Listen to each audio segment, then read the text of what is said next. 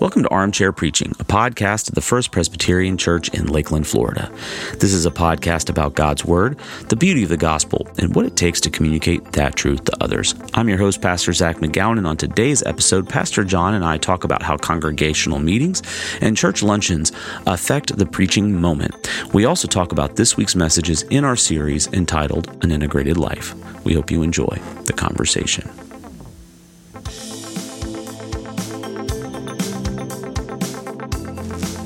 Welcome back, everybody, to Armchair Preaching, back in the armchair this week to discuss the fifth week in our series, Integrated Life. Yeah. Pastor John? Yeah. Hello, everybody.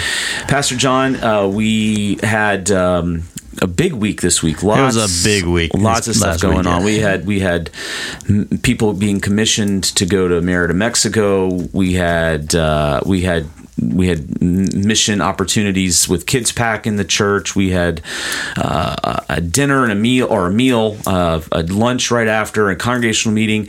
So one of the things that we talked about just before we hit record today is that in our tradition, and I think probably most Presbyterian traditions have regularity of congregational meetings, right? Yeah. In our tradition, we are required to have... We have at least two. At least two. We have an annual corporation meeting and a congregational meeting corporation. We give the report of the corporation, and then we have the elections meeting. Yeah. So one is the voting on the elders, which is the one we had this week. That's for the 2024 year.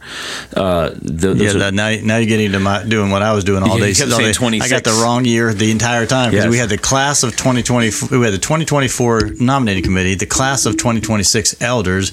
It was the year 2023, and then we did a preview of 2024. So all of that got jumbled up. So I will ask, how does that, when you've got something like that, right? So you talked about the next congregational meeting that we know we're going to have is going to be sometime in the first of 2024. Yeah, that's a pretty, typically a fairly brief meeting, but there's a lot of things, a lot of movements in that brief meeting, because you talked about the meeting of the corporation, which people that don't know, every church has a corporate structure as well as an ecclesiastical structure, and you have to vote that way. That also is where they vote on the pastor's terms of call, which is always a lot of fun. Right. So send us out of the room. Yeah. They always they put our whole salary package in front of everybody. Yeah, every other business in the world has the confidentiality when it comes to individual salaries. Ours are put on. If it was in Loudon Hall, it'd be on the screen. It'd be on the screen for all to see, or on a piece of paper for all to see. But that's how it goes. But in general, I've run congregational meetings. You've run congregational meetings. They're almost always right after the service. Yeah. How does that affect you during the service? Do you have a way of kind of like putting that aside? Is it in the back of your head? Like, how do you navigate because it's a juggling act, right? So how do you navigate that? Yeah, well, you have to. The good thing is this is a good thing, and I imagine you do something similar, because we are similar enough in these ways that you prepare for the congregational meeting. You have to prepare for that. So you have to prepare for the flow of the meeting. There's a certain things that need to happen. You think that through in advance, and I actually practice that beforehand, so that I can think through all the issues. But then when it's time for worship, once you kind of step into the congregation or into Loudon Hall, I put all that aside. It's just really just a mental shift. Okay, that's not now. The only thing about it now is I'm going to say something about in the announcements that there's going to be a meeting, and then that's it. I'm done. I'm all into the moment. So I have a fairly good ability, I think, to just to that's one. This whole series that we're in right now is about not compartmentalizing our faith. This is one where compartmentalization is useful, because I can be in that moment, be only in that moment. But then when the service is over, it's like, okay, hat switch. Yeah. I just completely switch around and say, okay, now it's on. It's time for the meeting. So it does affect the preparation, but it doesn't affect the worship moment. I guess that's how I'd say it. Yeah. How about you when you've done it? Well, when I've done it, I think it's different because I've never been a sitting moderator in a church that wasn't in some period of transition. So when you've done it during the transitions. Yeah. So when I've done it, those congregational meetings, and I've done it here. I've moderated a couple of congregational meetings here. I've moderated 2 or 3 congregational meetings here. I've moderated congregational meetings at other churches where I've been the guest moderator of session, like our neighbor chapel in the Grove. I was the moderator of their session for about a year and a half when they were in pastoral transition. So again, they're in pastoral transition. I moderated 2 of their congregational meetings. My previous church, I moderated, I don't know how many congregational meetings there over the course of 2.5 years, but they were in a major transition. So I think mentally it's different because it's not that it's ever business as usual, but there's not the same there's always the reporting on the transition. At every congregational meeting, you feel the desire to report on that transition. Yeah. Where's the PNC, where's the search committee at? Where's the PNC at? Where are we not? You got to be careful to say certain things and then not say other things, but those things are still in the back of your mind because there's confidentiality of candidates and those sorts of things, and you also don't want to. You don't want to leave the congregation feeling like things are going to happen faster than they actually will, or slower than they actually will. You want to give them a sense of reality in those moments. And so I think when I've done it, there has been a little bit more. And I've practiced those, so I know I stick to the notes, man. I do not deviate. Mm-hmm. I have a script. Most people that watch me preach I don't stick to a script a lot, or at least I have it pretty well. But the polity matters of the church, I have a script, and that's really an act of care for the congregation. That they know that you've thought through all the possibilities. Like this Sunday, we are obligated to open up the floor for further nominations, even though there has been makes me nervous every time. An extensive amount of work, and they've had multiple opportunities to make all the nominations that they want. But you always have to open up for further nominations. Well, I was prepared this Sunday with, if somebody actually did, because that's the question I ask ahead of time. Okay, what happens if somebody actually does do that? Yeah, what do you do? Well, as moderator, I have to be ready to go. Yeah. So I actually had printed out a copy of it. I didn't print 200 of them, but I printed one copy of it, and I would have sent somebody to the copier real quick of a ballot with all the names of the people who were on the nominees and whatever. And then you would write in a name, and you'd have to vote for 8. In this case, so it would have taken up a ballot. So you just you have to prepare for that. But when you do that, it makes it easier on the congregation. We've always joked about this too. Is that because you have a script, like you said, because I have a script. You go through this script, and you most of the congregational meetings here are explaining what happened and what is going to happen and how it happened and how we got here, and then only then do they go, okay, now here's our vote. Yeah. But as I say to people, the reason why I do all that is because all of the things that we are putting into those words up front, all those 10 minutes worth of talking up front, are going to answer all the questions because this is kind of the you and I moment, or when we're in those moments. I get it if you've been a member of this church for 10, 20, 30 years or more, but what about the person who's never been to a congregational meeting? So we have been in a Presbyterian church before. Or in a Presbyterian church. So we want to do that for them. So all this says that, I am curious, though, when you have done those, and it is different. I hear what you're saying.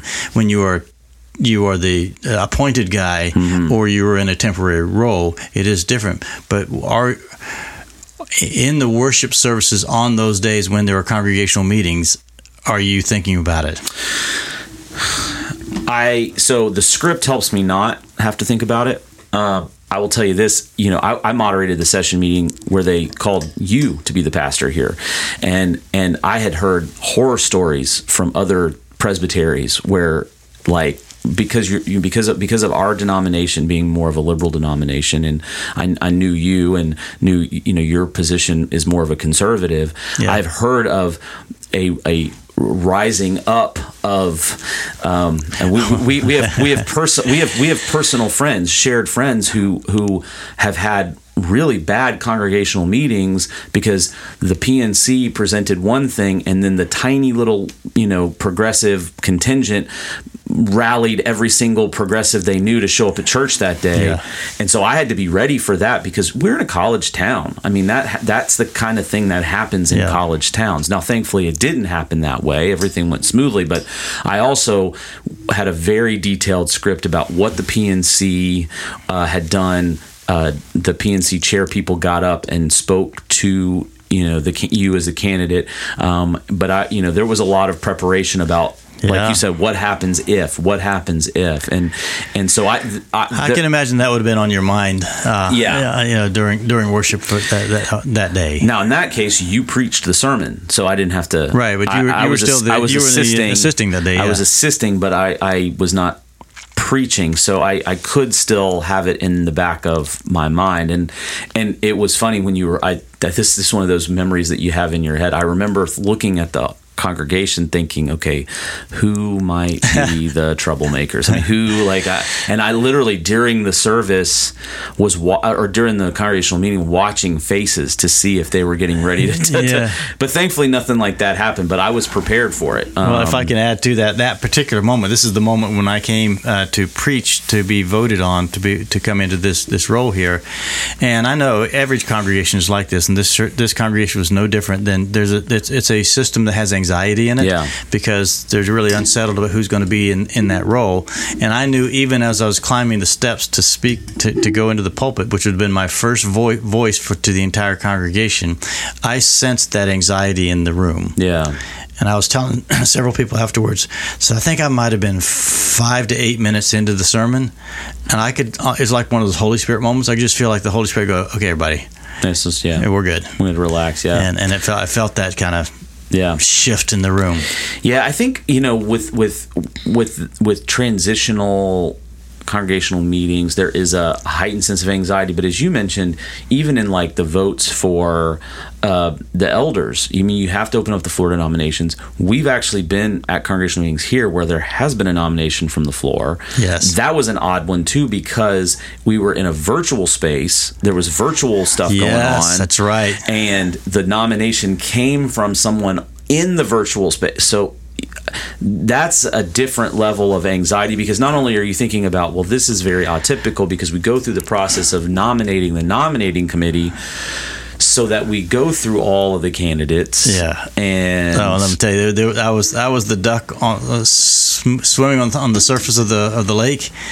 I tried to be steady and calm as possible, but underneath, man, my little pet web feet were just kicking away. Yeah, no. In that moment. But to be clear though, that I had prepared just in case for that very thing, and so everything we did that day was, I thought we handled it pretty well, and I that was one of my prayers afterwards. Thank you, Holy Spirit, because I was not prepared 24 hours beforehand, but it just said, no, I need to be ready just in case. It never happens. That's what I said. It never happens. I think you emailed me the night before, even with the email, this never happens, but just in case there's a nominee from the floor. Right. I remember the email. Here's what we'll and I was do. And I started thinking, that'll never happen.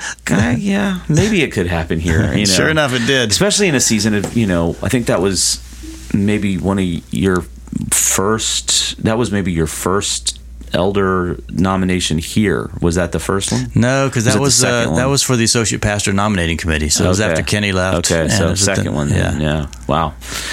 Oh, fun times. So all the fun times of polity in the Presbyterian Church. But to the point of what we're talking about here is that while I can sort of hardwall that off and be in the moment during the preaching moment, which this is armchair preaching, I can hardwall that off.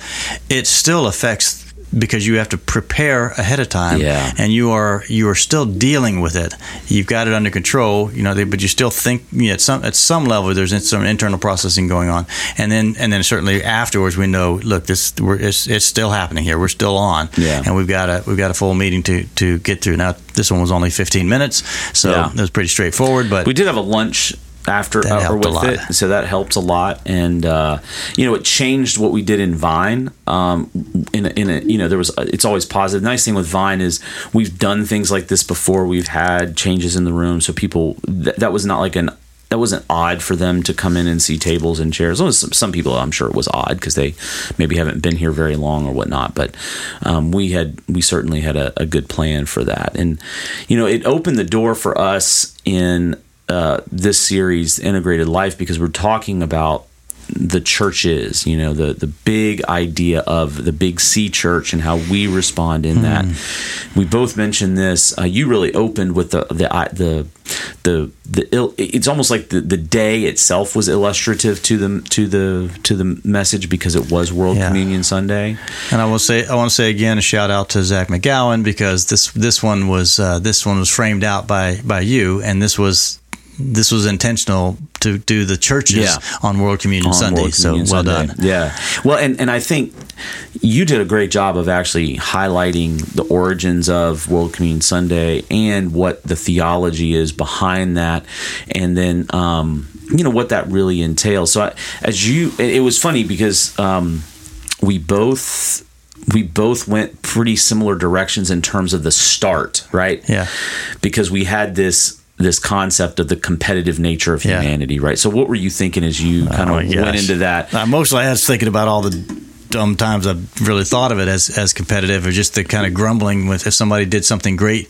Early on in ministry, it's like, man, I should be doing that. Why aren't we doing that? So it's just that and just the maturity that I've gained through the years, and just that sort of shift, so I can be able to stand before a congregation like Sunday and say, look, this is not a competition. Yeah, it really is not a competition. Even though everything about it, and I love you were actually talking about like culturally, we are sort of hardwired with competitive instincts, And I was more to do more personal, but it was. But you mentioned, even your time in business, and I thought, your experience in the secular world or secular business world, seeing that's actually considered a good thing, to have that competitive you're rewarded. Spirit. You're financially rewarded for beating somebody. Yeah. Professional athletes, you're financially rewarded for beating people. Yeah. And so, and we just have this it is a competitive cultural norm. Yeah. The cultural norm is to be competitive. Yeah. And I think it's even kind of baked into, and I didn't mention this is one of those cutting room floor things, but it was in my early draft, because we talked in Vine, at least, we've done a pretty consistent job of going back to the book of Genesis with all these things, right? And I did talk about, you got that in there. Yeah, but the one thing I didn't put in there was the Genesis 4 murder of Abel by Cain, and what was really that about? I mean, it was really a competitive jealousy that Cain was feeling with Abel. I didn't mention that, but I'm thinking this has always been part of the DNA of our post-fall selves, right? That we are built to be in competition. I felt like you were. You went through the Isaiah passage. You went through the second, which I left it out entirely. Mm-hmm. I mean, this was. We know we got World Communion Sunday, and in the classic service, the World Communion Sunday is long, lengthy. It's lengthy. Yeah. Normally ours is too, but it wasn't this week because we had tables and chairs and stuff. And hopefully, if you were in classic, you're listening to this. Hopefully, your experience, classic 1030, your experience of that was it is long as people pass it out, but you're also that gives you time to really, that gives the person time just to really sit with and think about what is this moment here. Mm-hmm. But we went through that. You went through that. But in the end, I felt like you were in, and help me unpack where you were with this, but when you said we are on the same team, that felt like it was like that was the moment for your message. Yeah, and I admit, like you're talking about, I still struggle with that competitive mentality with other churches, and I think it happens when somebody from our congregation, and I love the story that you told about early in your ministry, there were people that were coming to your church, coming to your congregation from another church, and having to have a conversation with that pastor. I feel that too when it goes the other way, and I have to pray through that and say, this is a sinful part of my being that says I'm in competition with them. It always feels personal when you lose people, and for that matter, when you gain people, you are aware that it probably felt personal for the other church. And I really appreciated how you said it feels personal, because I think people forget that to be a preacher, we are putting something of ourselves out there, right? Yeah. We and to be a pastor, we're putting something of ourselves out there, and I think there's a sense of which, and maybe not everybody, this might be an unfair assessment, that from the congregation that we're somehow immune to taking those moments as personal failures. Yeah, I think people have this idea that we are immune to those feelings of personality, that we just automatically shift to almost robotic in our emotions, and our faith, even that our faith is just flip this. We don't even have that gut instinct. Yeah. And I'm like, well, we do. Doesn't mean it's right. It doesn't mean it's not a growing. It's not the round, the rough edge that we still are rounding off, but it's still there. It's like, because sometimes it's friends. Sometimes it's people that we spend a lot of time with, and other times it's not, and we do feel like we failed because we're like, we didn't spend the time with this person. Sure. We didn't reach out to this person the way we ought to. And then a lot of times, and this is, if I just sort of scan all the particulars, the individuals who've done it, a lot of times it wasn't about us. Yeah.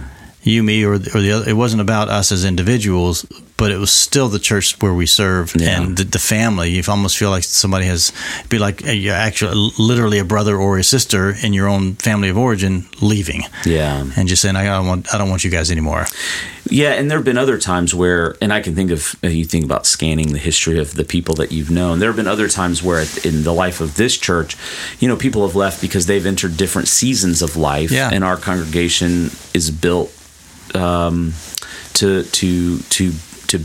be nurturing of people in certain phases of life better than others. Not that we don't welcome everybody, sure. but there are certain. I think every congregation could say that. That's sort of who they sort of naturally are minister best to. Yeah, I mean, and that can be worship style. That can be what do we have for fill in the blank. Life station, that sort of thing. And that's happened. And when those things happen, I feel less personal because I look at the situation of what that person is going through, and I'm like, yeah, you know what?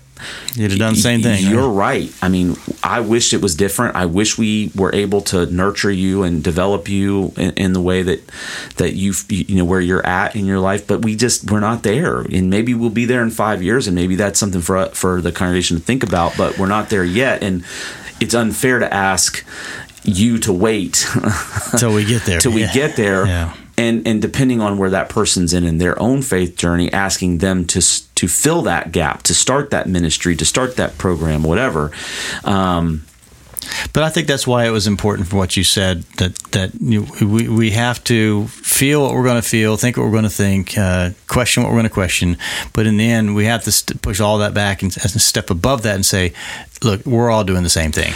Yeah, we're all on the same team. The one thing I did want to put in there, and I was it was like, this is not the open, blank check for you to go church shop, You did say that, didn't you? You said, look, I'm not saying go over there, stay here. Yeah. Well, because to say that we're all on the same team can mean, well, it doesn't matter what church I go to, but there's also a commitment, and like we talk about, this is a family. You're committed to the family, and only a major, need. Yeah, you mentioned divorce.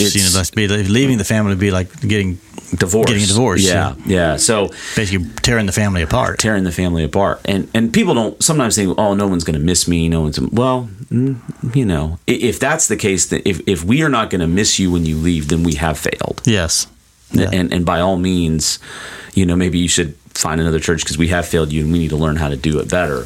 But if we are going to miss you, then there's probably something else that needs to be discussed. Yeah. But the other thing that I really wanted to push in this, because of World Communion Sunday, is something that you and I have talked about, and you've actually talked about with Nancy Bertram before, and I knew also too we were doing the commissioning of the missionaries, was the idea of the global church. Yeah, I love that you landed with that. By the way, that was great. Well, what got me was something that you said several weeks ago in a staff meeting.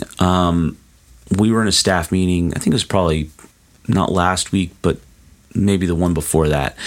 Nancy Bertram was, you were going around the room and we were just asking what's the big kind of focus. And Nancy, who's our missions coordinator, is getting ready to take a group who we commissioned to Merida, Mexico. And you ask her the question, not to push, but just to say, to articulate it so that everybody heard the rationale. You ask, why do we do something like that? And you put the caveat in there because there are people that always wonder, why are we going into other parts of the world when there's so many things that happen here? Yeah, you and I have heard that all our ministry. And so that was really part of my motivation, because I've heard that. Yeah. I've heard that here. I was glad you covered it, especially with the mission team coming up in 10 minutes after that. Yeah, and I think, and you've been on mission trips to places in Central America and Russia. You've done work in Russia, so I'm sure you've heard that as well. And for us to not even think, okay, well, we're on the same team as everybody in our local church, but we're also on the same team as people across the world,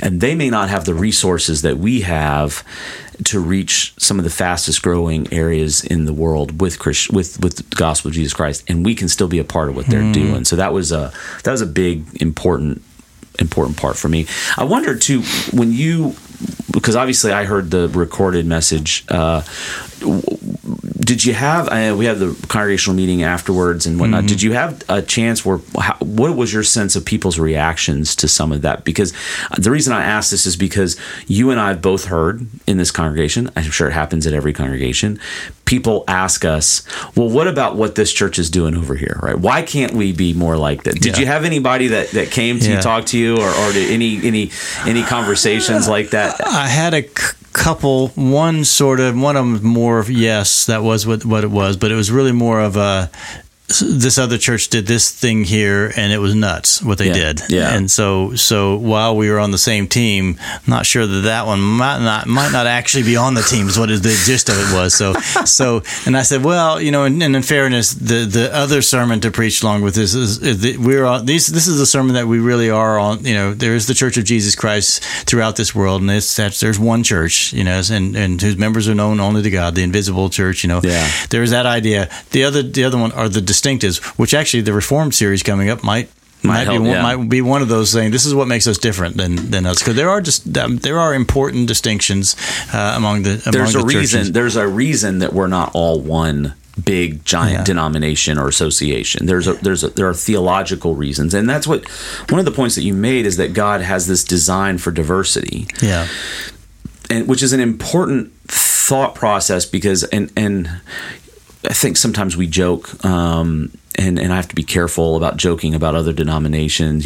Someone say, "Oh, I come from the Baptist church" or something like that, and I say, "Well, nobody's perfect," that sort of thing, right? Yeah. Which is tongue in cheek, and maybe I shouldn't do that. But there are distinctives that are important, but that doesn't negate that we're on the same team. And I think the hard part is, how would you help people navigate when those distinctives seem to the layperson so radical? Like if someone was to compare FPC Lakeland, for example, to a church that really ascribes to charismatic faith healing, right? In the congregation, and every Sunday they got people that are coming forward and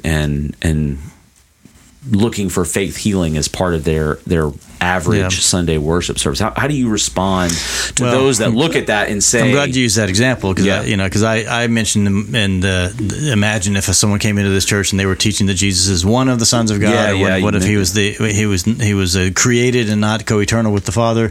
So that there are I put air quotes here, denominations out there. They're supposedly Christian groups out there. Jehovah's Witnesses. Yeah, you mentioned Jehovah's Witnesses. And Mormons. They would not be categorically in that group that you were just saying. That you were talking about the charismatic, more Pentecostal gift space, Holy Spirit group. There, I think my approach with them, and my approach has been with them. So, well, first off, let's talk about where if you just peel back, that you set that aside for just a moment, the more ecstatic things things that you see happening in the church service. Now let's get back to core theology. Yeah. Let's just see where they are. What exactly do they believe about Trinity, and what do they believe about salvation by grace, and what do they? I think we'll find there's a whole lot of a long list of similarities of things that we share in common with them. We might actually we might even agree with them that the gift, there's the possibility of giftedness, like that they enjoy, is it's not real. Centrality of it, but it's not. We're not moving it into the center. Yeah. So that's one thing so that's a different decision and different, and there's theological reasons for that as well. But that's the way they approach it. I would just kind of walk them through what those churches are and are not, and do my best to, Tim Keller, I do my best to honor what those churches believe and try to say it as accurately as possible, and then show where we place our theological weight in a different place. And I think one of the things, because I've actually had this conversation in the last 24 hours. We've got some different ministries here, special needs ministry being one, where it is one of those ministries that other churches want to emulate, right? So, which is a great thing, because there are, so many folks that have children and adults that they're caring for with special needs. And the statistic that the Tim Tebow Foundation is often quotes is 90% of families that have someone that is being cared for in the household with special needs do not go to church anywhere.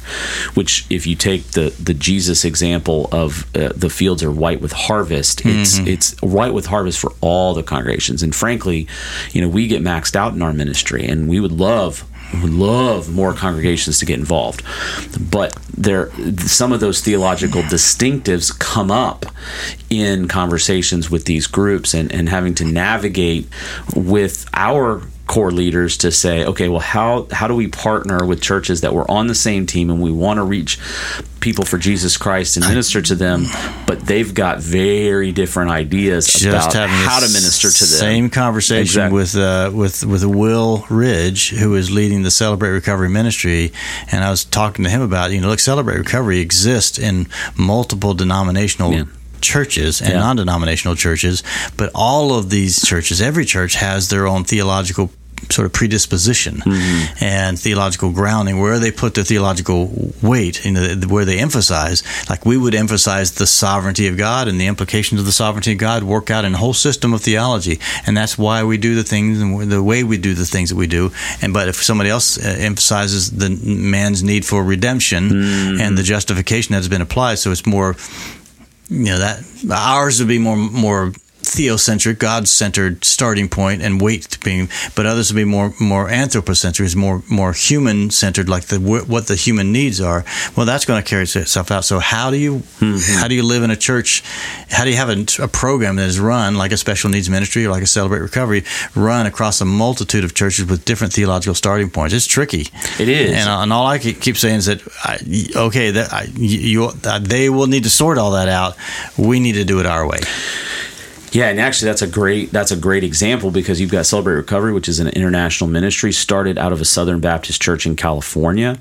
We are partnering with a church that has Nazarene foundations, and we are, Presbyterian mainline, right? So you've got three different traditions that, to the layperson who doesn't really get in the weeds, may not understand the theological distinctives, but those three specifically have some pretty wide theological distinctives in terms and the two are more similar when it comes to the core theology than the Presbyterians are, because the two both have the sort of the Arminian theological underpinning to lead, which plays out in how they think about worship and things like that. So this was another conversation I've been having with our guy here. This is what we think. So it is challenging. But hey, if Celebrate Recovery can figure out how to do that internationally, then they obviously can figure out how to do it here. They're living our sermon, right? That's right. They're living what we talked about. Look, we just got to see that these churches are valid churches. They love Jesus. They committed to him. There's Trinitarian churches. The core things are in place, and there are definite distinctives as well. But we're not going to let those trip us up. Any more than because I started naming names on Sunday. Grace City. You and I both mentioned Grace City. You mentioned Lakes Church. I mentioned, so those churches are all perfectly valid expressions of the Christian church. Yeah, and I love it's not where I want. It's not where I want to be, but that's perfectly valid. When you mentioned even like First Baptist or First Methodist